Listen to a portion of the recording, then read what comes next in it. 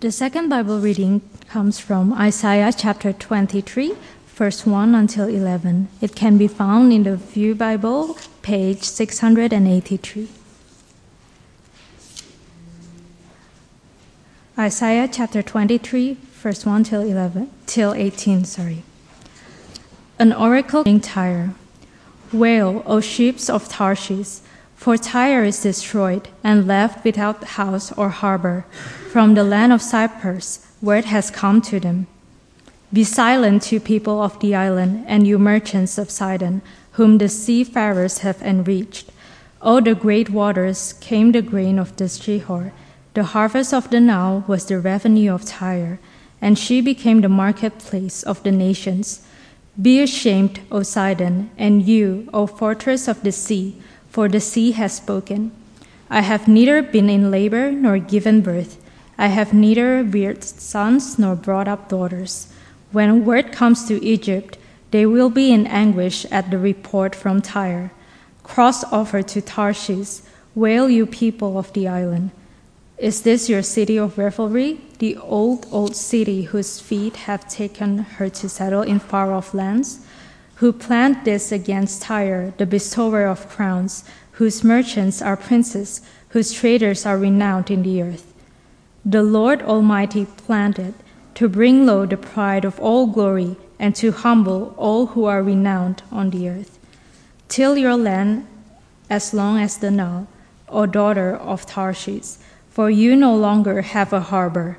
The Lord has stretched out his hand over the sea and made its kingdoms tremble. He has given an order concerning Phoenicia, that her fortress be destroyed.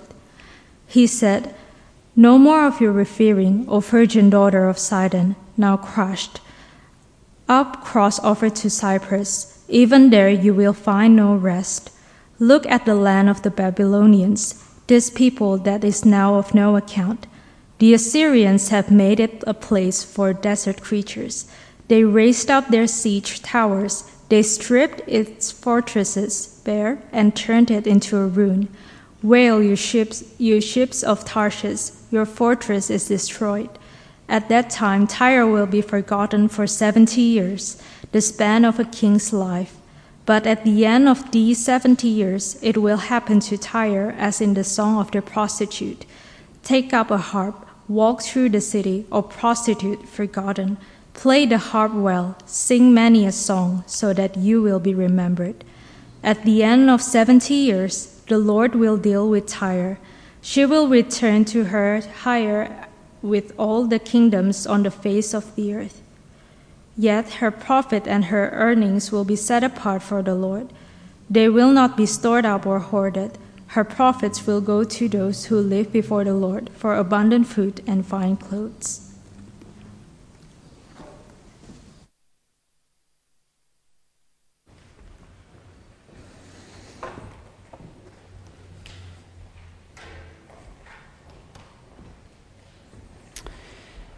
We've heard the reading. Now, who reckons that was an easy chapter to understand? I hear some laughs, which encourages me. It's very easy often to sort of neglect how significant it is when we hear the Word of God read and taught, because what happens each week as we gather as the people of God is that God speaks to us, and when God speaks to us, it's a bit like heart surgery. He does something to our heart. He changes us so that hopefully under God, by the work of His Spirit in us, our wills will be more closely aligned with the will of God, that our hearts would align more closely with the heart of God. So let's pray once again that this heart surgery might happen to us this evening. Let's pray. Heavenly Father, we know that these words were written long ago, but we know that they were written for our good. We pray, Lord, that you might do heart surgery in us this evening as we reflect on this passage in Isaiah, what it means for us. Give us open ears and hearts willing to be changed by it. We pray this in Jesus' name. Amen. Now, many of you might not know, but this past week, my family, Yvonne, our kids, and myself, we went along to the ministry family camp. Now, what this camp is about, it's a camp organised by our denomination, that is the Presbyterian denomination in our state, for all the ministers and their families in our state of Victoria. Now, do you know how many Presbyterian churches there are in our state? Any guesses? 150? Hopefully we'll get there one day. It's about 100. We've got about 100 churches in our state. And so many of those ministers and their families, we came together at a campsite at Forest Edge, and it was a good time, an opportunity for us to be nourished as those who serve in churches, as ministers of the gospel, and our families who serve along with us. It was a good opportunity for us to be nourished, but also a good opportunity for us to be in fellowship with each other, to join in with fellow Christians and ministers in our state.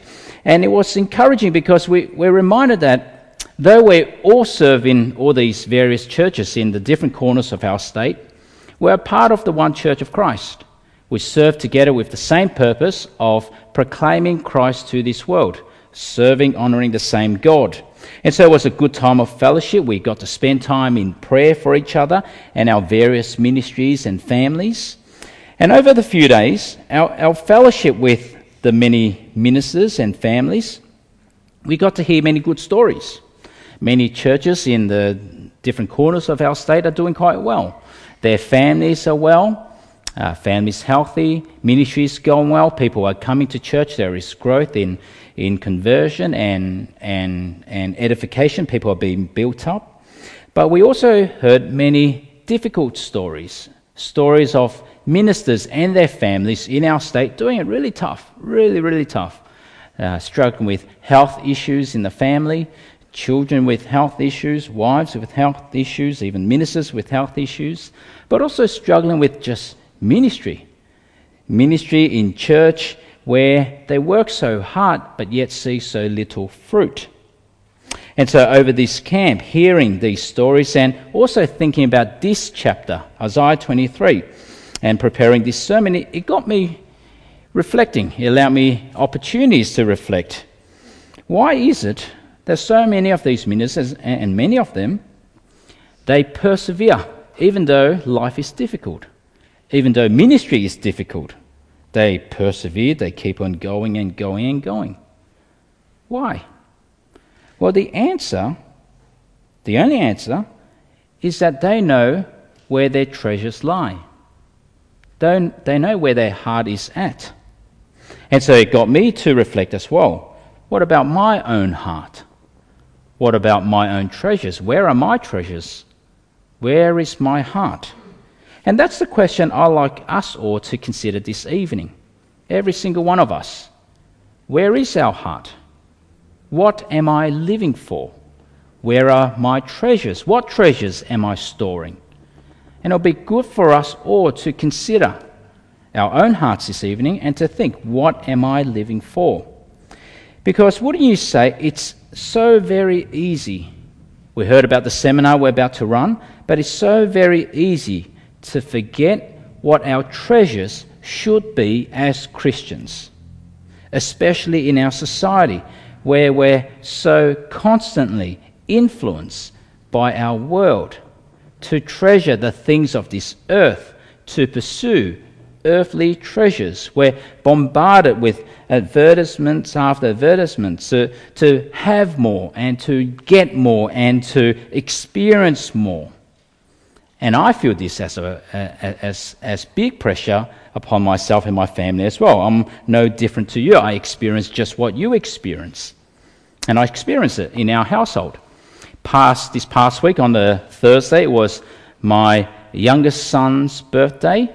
This coming Tuesday will be my oldest son's birthday. So they're very close, only a few days apart. We timed it well so that we only have to organise one birthday party. But if I were to say, knowing our culture, that everyone's saying, pursue these earthly riches.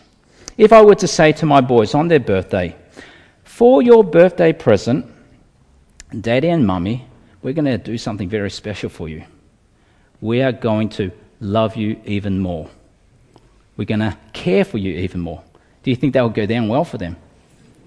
No, don't worry about earthly treasures. Forget presents. We'll love you more. Do you think that will go down well? Or with little boys? Or what if we were to say, what if for this next year we'll buy you a new set of school uniforms.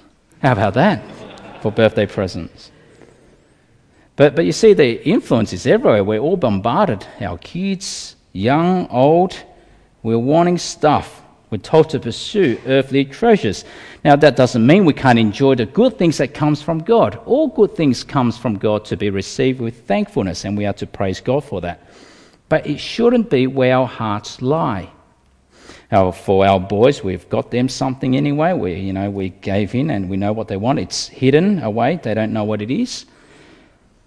But it's not where our hearts must lie.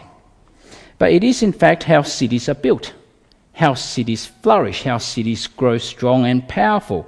It's, in fact, how our city of Melbourne thrived in the 1850s. Now, you know why Melbourne thrived during that time. It was the pursuit of earthly riches, of earthly treasures. It was the gold rush. What happened during the 1850s? The population of this colony expanded from 80,000 people to 300,000 people very quickly because everyone was coming by ship, by carriage to find gold. And by 1889, Melbourne's population at that time swelled to 445,000 people. At that time, it was the second largest city in the British Empire. Melbourne, the second largest, after only London. And during the boom, Melbourne became, at that time, the richest city in the world. Surprising, isn't it? But it shouldn't be. Even today, Australians are one of the richest people in the world. Do you know that? You are amongst the richest in the world, the wealthiest in the world. According to the Global Wealth Report, Australians are ranked number 2 in the world after only Switzerland. The average wealth of an Australian adult is about $570,000. How many adults here? Most of us. How many of us have that much? I don't know where they got this stat from, but we are the second richest in the world. Australia also attracts more millionaire migrants than any other country in the world. Australia, we attract 10,000 millionaires a year compared to only 9,000 going to the US. Now again, of course, there's nothing wrong with being wealthy and having the good things that comes from God, but it must be remembered and recognized that it is the gift of God to be received with thankfulness. But once in a while, it is worth us allowing God to do some heart surgery on us. And so this evening, it is worth us reflecting. What am I living for? What are you living for? Just like the world?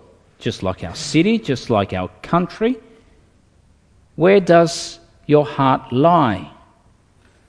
Where are your treasures that you are storing up? Because what we'll see today is that if we are foolish enough and pursue the wrong things in this world, it's not just a bad idea. We face the judgment of God. It is serious.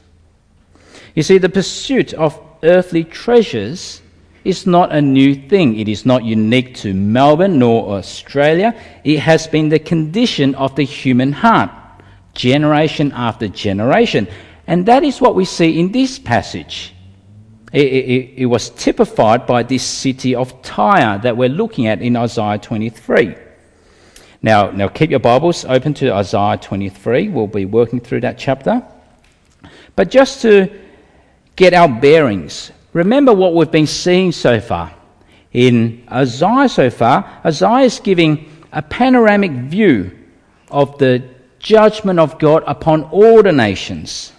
It's going around and saying it's bad news for everyone. So remember this map. It was bad news in chapter 13 for Babylon, for the Philistines, bad news. 15, Moab, bad news. Damascus up north, bad news. Cush and Egypt, and even the people of God. Last week we heard, bad news for them too. Judgment is coming. And today, Tyre up there by the coast, modern-day Lebanon. What's worth knowing about Tyre was that during that time that Isaiah was speaking, they were an extremely wealthy island city in the ancient world. Tyre was the center of commerce and trade in the Mediterranean. It's because it had two natural harbors. And when you have harbors, it means that you can have a port for ships. And so they had a fleet of merchant ships doing trade all around the Mediterranean. They would go to Cyprus and Egypt and even all the way to Spain. It's a bit like how Australia was set up. Do you notice that the capital cities in Australia are set up along the coast? Along the coast where there are ports, because when you can trade, that brings in wealth, brings in commerce. All the capital cities except one. Which one? Which one? Canberra. That was an accident, right? It should have been Melbourne. But anyway, Canberra, the only one that's landlocked. But Tyre back then, a powerful, a fortified city with walls. It's an island city with walls about 50 metres high above the sea. And so you can just sense this was a powerful city with prominence, with wealth. In fact, it was the king from this city that provided King Solomon with cedar logs and architects for the building up of the first temple. And so in the ancient world, it was the financial capital. Think ancient New York. That's Tyre. And so it was a city in pursuit of earthly treasures. That sound okay? But what did God think about it? Well, it was to be a hopeless pursuit. The city will be destroyed. As wealthy and rich and powerful you might be, the city will be destroyed. And what that means is that the merchant ships out in the Mediterranean, they will have no home to return to. Look at verse 1 with me. An oracle concerning Tyre. Wail, O ships of Tarshish, for Tyre is destroyed and left without house or harbour. You notice that? If your harbour, if your city is destroyed, it is bad news. It is bad news for the ships, but it is also bad news for the nations they were trading with. For Egypt here, for Spain. Look at verses 5 and 6 now. When word comes to Egypt, they will be in anguish at the report of Tyre. Cross over to Tarshish. Wail, you people of the island. And so the fall of Tyre, the fall of this centre of commerce, had economic ramifications all across the Mediterranean. It's a bit like the Wall Street crash in 1929. Remember that? None of us. But believe it or not, in 1929, Wall Street crashed, and it led to the Great Depression. In Australia, in the US, and pretty much every country was affected by the Great Depression. Or more recently, the global financial crisis in 2008. 4 countries are still in recession because of that crisis. It had economic ramifications all over. And so here, their pursuit of wealth and earthly treasures, which was meant to give them a sense of security. We're powerful enough, we've got enough money, we can care for ourselves, we can be independent. God says it's a hopeless pursuit. It will not protect you. But now we want to ask, why did they experience that? Why was the pursuit of wealth and riches such a bad thing? Well, that's the question being asked now. Look at verse 8. Who planned this against Tyre, the bestower of crowns, whose merchants are princes, whose traders are renowned in the earth? Who? I mean, they're prestigious, they're renowned, they're powerful, they're the elite of the world. But yet, as powerful as they were, they will be destroyed. But of course the question remains, by whom? We all know that if you read history, if you like your history, nations and kingdoms rise and fall all the time. The Assyrians, the Babylonians, the Greeks, the Persians, the Mongolians, the Russians, the Ottoman Empire, they all ended. We don't always know why, but here we're told why. Why Tyre will be destroyed. We're not always told why, but here we're told why. It is by the hand of God. It is the judgment of God upon their pride. Remember the theme of our series. You know, it seems like if we just look at the world and the world looks around, it seems like it's the rulers of our world who rule the world. The presidents, the kings, the emperors of the past. But this series is to remind us that God is the supreme king over all. And have a look at verse 9. It is God.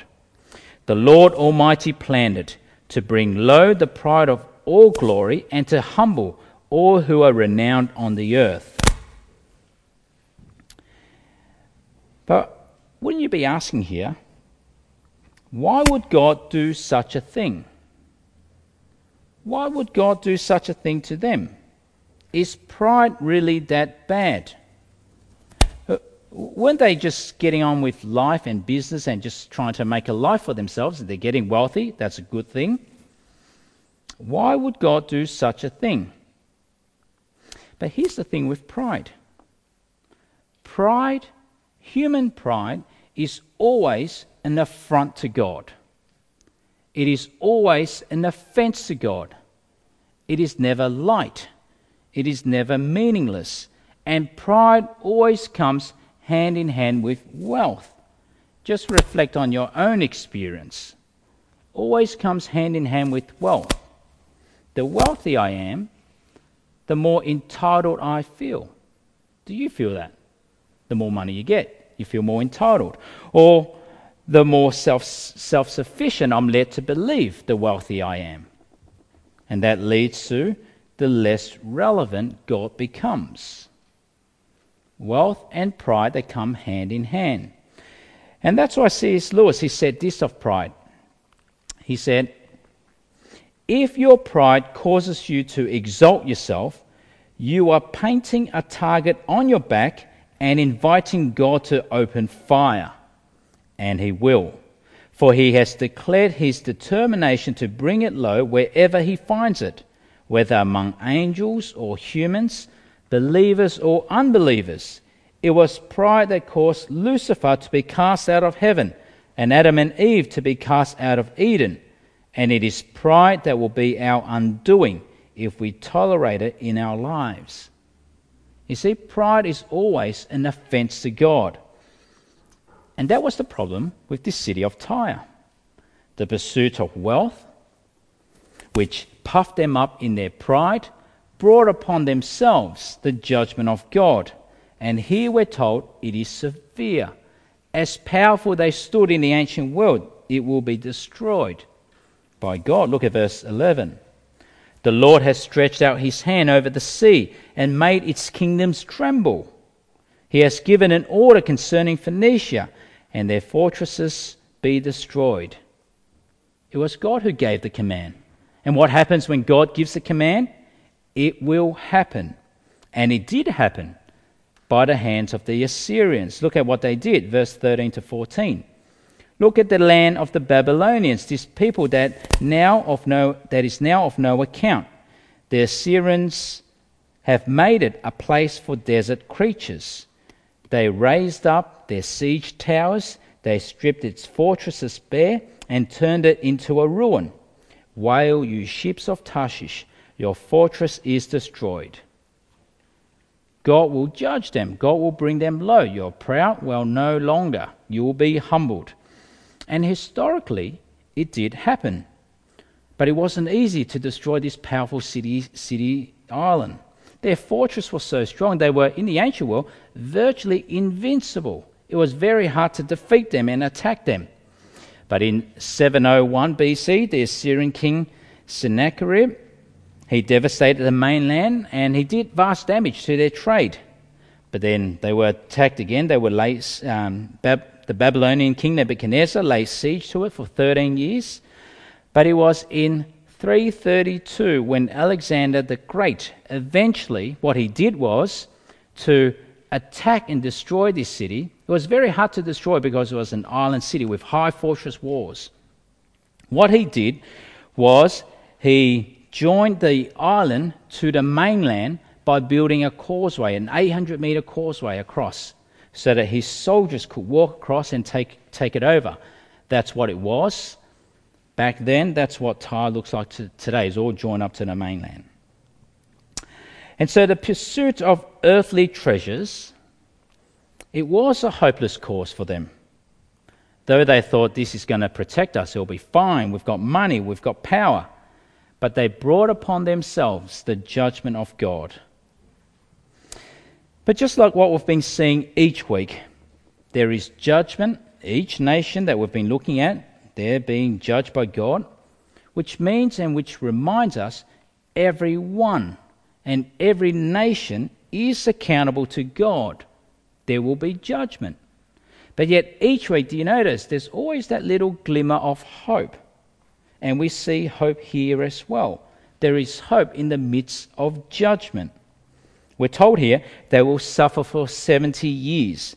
And after that, they'll be like prostitutes again to the nations again, which means they'll do anything for money. Commerce without morals. So look at verse 17. At the end of 70 years, the Lord will deal with Tyre. She'll return to her hire as a prostitute and will ply her trade with all the kingdoms on the face of the earth. Now, this seems to suggest Tyre will just return to its old ways of pursuing earthly treasures. But do you notice what was mentioned next? What will happen to all their wealth? Well, they don't get to keep it. It goes back to God. It goes back to the giver. It goes back to those who belong to God. Look at our final verse. Verse 18. Yet her profit and her earnings will be set apart for the Lord. They will not be stored up or hoarded. Her profits will go to those who live before the Lord for abundant food and fine clothes. Now, what do you think that means? The treasures of Tyre coming back to God. I found this quite hard to make sense of. But on one level, historically, something like that did happen. When the Assyrian king Sennacherib in 701, when he devastated the trade, after 70 years, it was 70 years, with the decline of Assyria, Tyre was able to trade again and make some money again. And so when the second temple was being built, it was Tyre who again provided the cedar logs and masonries and carpenters. And so in one sense, their treasures did go to the building of the temple of God. But then on another level, this is interesting. If Tyre was known here and called a prostitute, she goes in the streets singing the prostitute song as we read here. In Mosaic law, if you are a prostitute, then your offerings, your earnings, they're detestable to God. God will not receive it. If you got your money through dirty ways, immoral ways, God does not want it. It is detestable. But what happened here with Tyre's earnings? What we see here is that their earnings will be acceptable to God.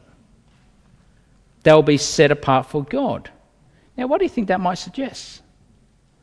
Well, I think that's where the little glimmer of hope lies. A little hint, a little glimmer of hope that perhaps that suggests Tyre one day will also be incorporated into the people of God, just like Egypt and Assyria the other week. Their offerings will one day be acceptable, which perhaps hints at the fact that they one day will be acceptable as well. In fact, we know today that the population of Tyre today, about 10% of them are Christians. But the lesson of Isaiah here to the people of God is clear, and it is relevant to us today as well. Remember, Isaiah is speaking not to the nations, but he's speaking to the people of God. He's speaking to those who belong to God, and he's saying, you know that city Tyre up in the north, don't be like them in pursuing wealth, because it is a hopeless pursuit. Don't be like them, because they're bringing upon themselves the judgment of God. Don't you do that as well. You see, Isaiah is speaking to the people of God. Don't pursue earthly treasures like them. But of course, that's the way of the world. And it's the way of Australia today. It's really no different to Tyre. Pursuing earthly treasures, pursuing wealth in this world, it's the same. It's the same human heart. Currently, if you're in the finance sector or if you've been reading the newspapers, the Banking Royal Commission that's happening at the moment, what does it teach us about the human heart? Well, it teaches us that there is the pursuit of wealth and riches, and it's insatiable. What have the banks done? What have their problems been? Well, in their pursuit of wealth, they would even put profits ahead of people. Is that hard to believe that our banks would do that? Surely they should care for us more, right? Of course not. They charge fees even for the dead. They give cash bribes. They would reward staff for channeling funds into their own products. They denied legitimate insurance claims. They rigged interest rates. They flaunted anti-money laundering legislation. And why have the banks done that? What does that show about our nation, our people? Well, the Commissioner Hayne, he said, the answer is simply greed. It was the problem of the GFC as well. It was greed. Commissioner Hayne, he said in one of the papers, he said the pursuit of short-term profit at the expense of basic standards of honesty. It's hard to digest, but it should be expected.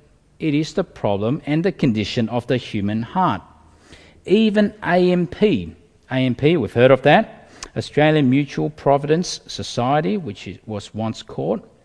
It was in fact started in 1849 as an evangelical Australian organisation. Many of its founders and early directors were not just any type of Christian, but evangelical Christian. They started that for the good of society. But today, they're also caught up in the mess of this Banking Royal Commission. But what we're told here in Isaiah is that this should be expected.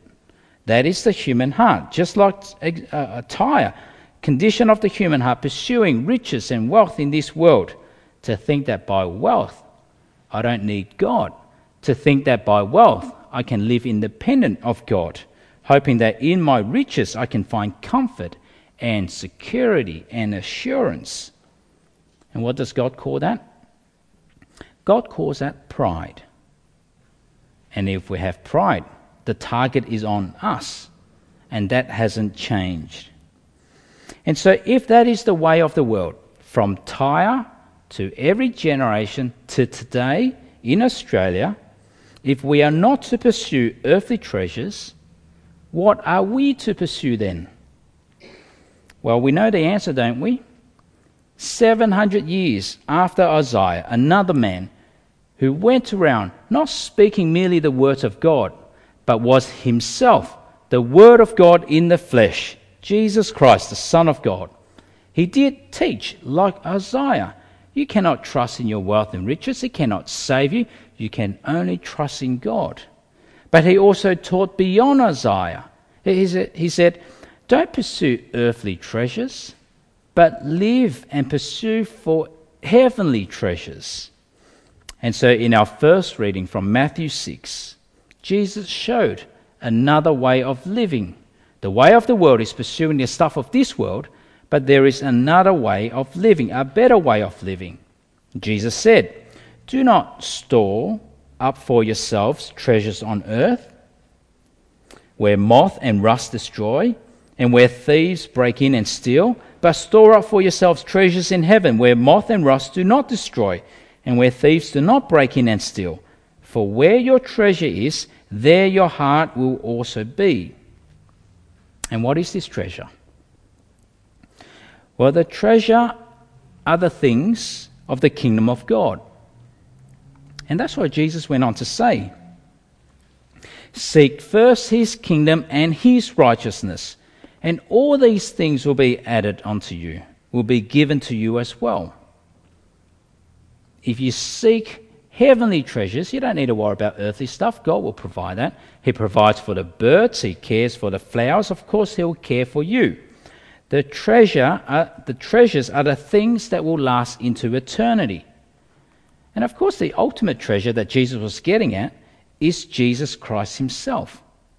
He himself treasured us so much that he would even stretch out his arm and bleed for us. And so he says, treasure him, trust in him, and you'll get eternal life. Proclaim him, and you get to share with others eternal life. And so now the question I asked us all at the beginning, for us to do a bit of heart surgery. Where does our hearts lie?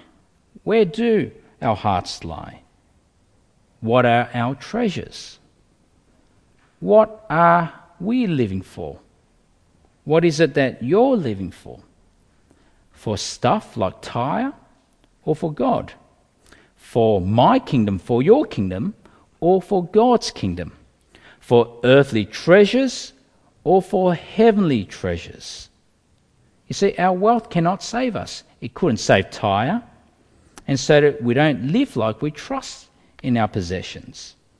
It was the missionary and martyr Jim Elliot who said, "He is no fool who gives what he cannot gain." I'll repeat that. He is no fool who gives what he cannot keep to gain what he cannot lose. It's a wonderful quote, isn't it? Why keep it? Why keep it if you cannot hold it for eternity? And so this past week on this camp, it got me reflecting once again. And hopefully it will get us reflecting again this evening. Where is my heart? What are my treasures? What is it that I'm living for? What is it that you're living for? And at this camp, I was convicted once again to be reminded, hearing stories from these ministers, convicted again, what is it that I'm living for? And it's a bit like when you're convicted by God, he takes your heart and he sort of pokes at you. Be convicted, be convicted. Hearing stories of how ministers, they do it tough. We're healthy and we praise God for that. But when life is normal, we don't see the wonderful blessings. But so many have just chronic health issues and it's hard to deal with. Chronic health issues in their family, it's just hard to persevere. But they do persevere. Persevere in faithfulness, working hard, working tirelessly for what sake? Because they know where their hearts lie. Their treasures are in heaven. They do it for the sake of the kingdom of God. And also on this camp, we heard many stories from missionaries who were there joining us. And again, convicted again by them. Convicted and reminded, I must be living for the same thing as them. I must never lose sight of the kingdom of God and of Christ my treasure. There was a particular missionary from South Sudan who studied in Egypt and now is an Australian citizen, but he's a missionary who's gone back to the South Sudanese refugees who are living in Ethiopia.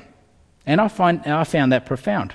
I mean, he's already left the country, he's in Australia, he lived here, but yet he would go back to the refugee camp to reach the people there. I found that profound. Why would you do such a thing? But he shared of his story and he shared of the need in this camp in Ethiopia. This refugee camp, the refugee camps there, they house more than 385,000 South Sudanese refugees. That's almost 400,000 people. Imagine that number. And amongst them, 100,000 of them belong to the Presbyterian Church of South Sudan. 100,000. That's a lot of people, a lot of Christians in these refugee camps. That's, in fact, more than about double all the Presbyterians in the whole of Australia. There's only about 50,000. And so he shared this story and he shared of their need. Now, when you're in a refugee camp, what do you expect them to need? Water and food and clothing. But the need of the people there, they're asking not for those things, they're asking for Bibles. I found that, wow, convicting. That's what they want. They don't have Bibles, they can't afford it. And so an effort from our denomination has been to provide 33,000 Bibles for them. So far, only 6,600 has been raised, but it reminded me again, What are they living for, even in the refugee camp? They don't have much, but yet they just want the Word of God.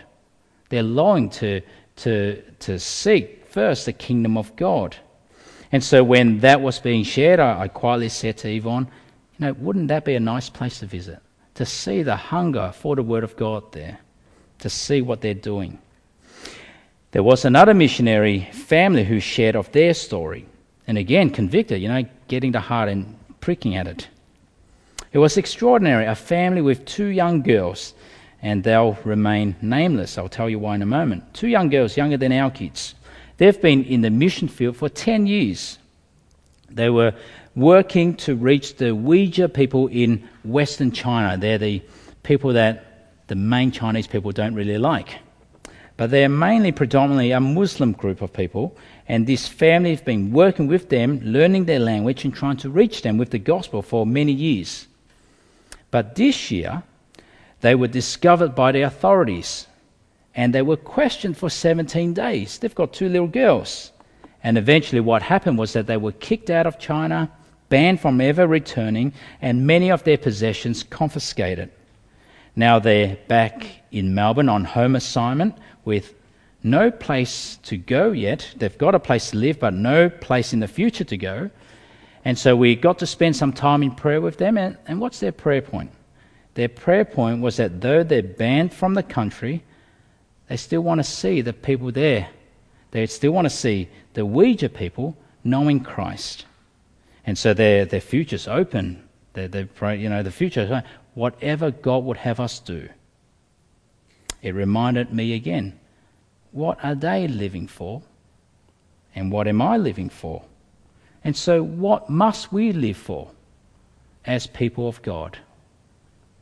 Hopefully God is doing some work in our heart, convicting us. What is it that we're living for?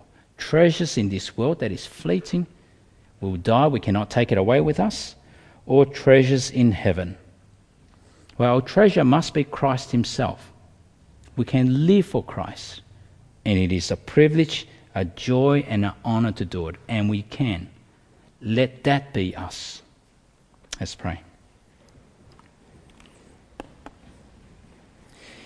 Dear Heavenly Father, we pray, Heavenly Father, that you might continue to help us see in our heart of hearts how futile it is to live for things of this world, which are all fleeting. Help us to see the foolishness of trusting in anything in this world. Instead, we pray, Lord, that you'll continue to convict our hearts, that we might treasure the things of heaven, the things of your kingdom, and to live for Christ our Saviour. And we pray in his name. Amen.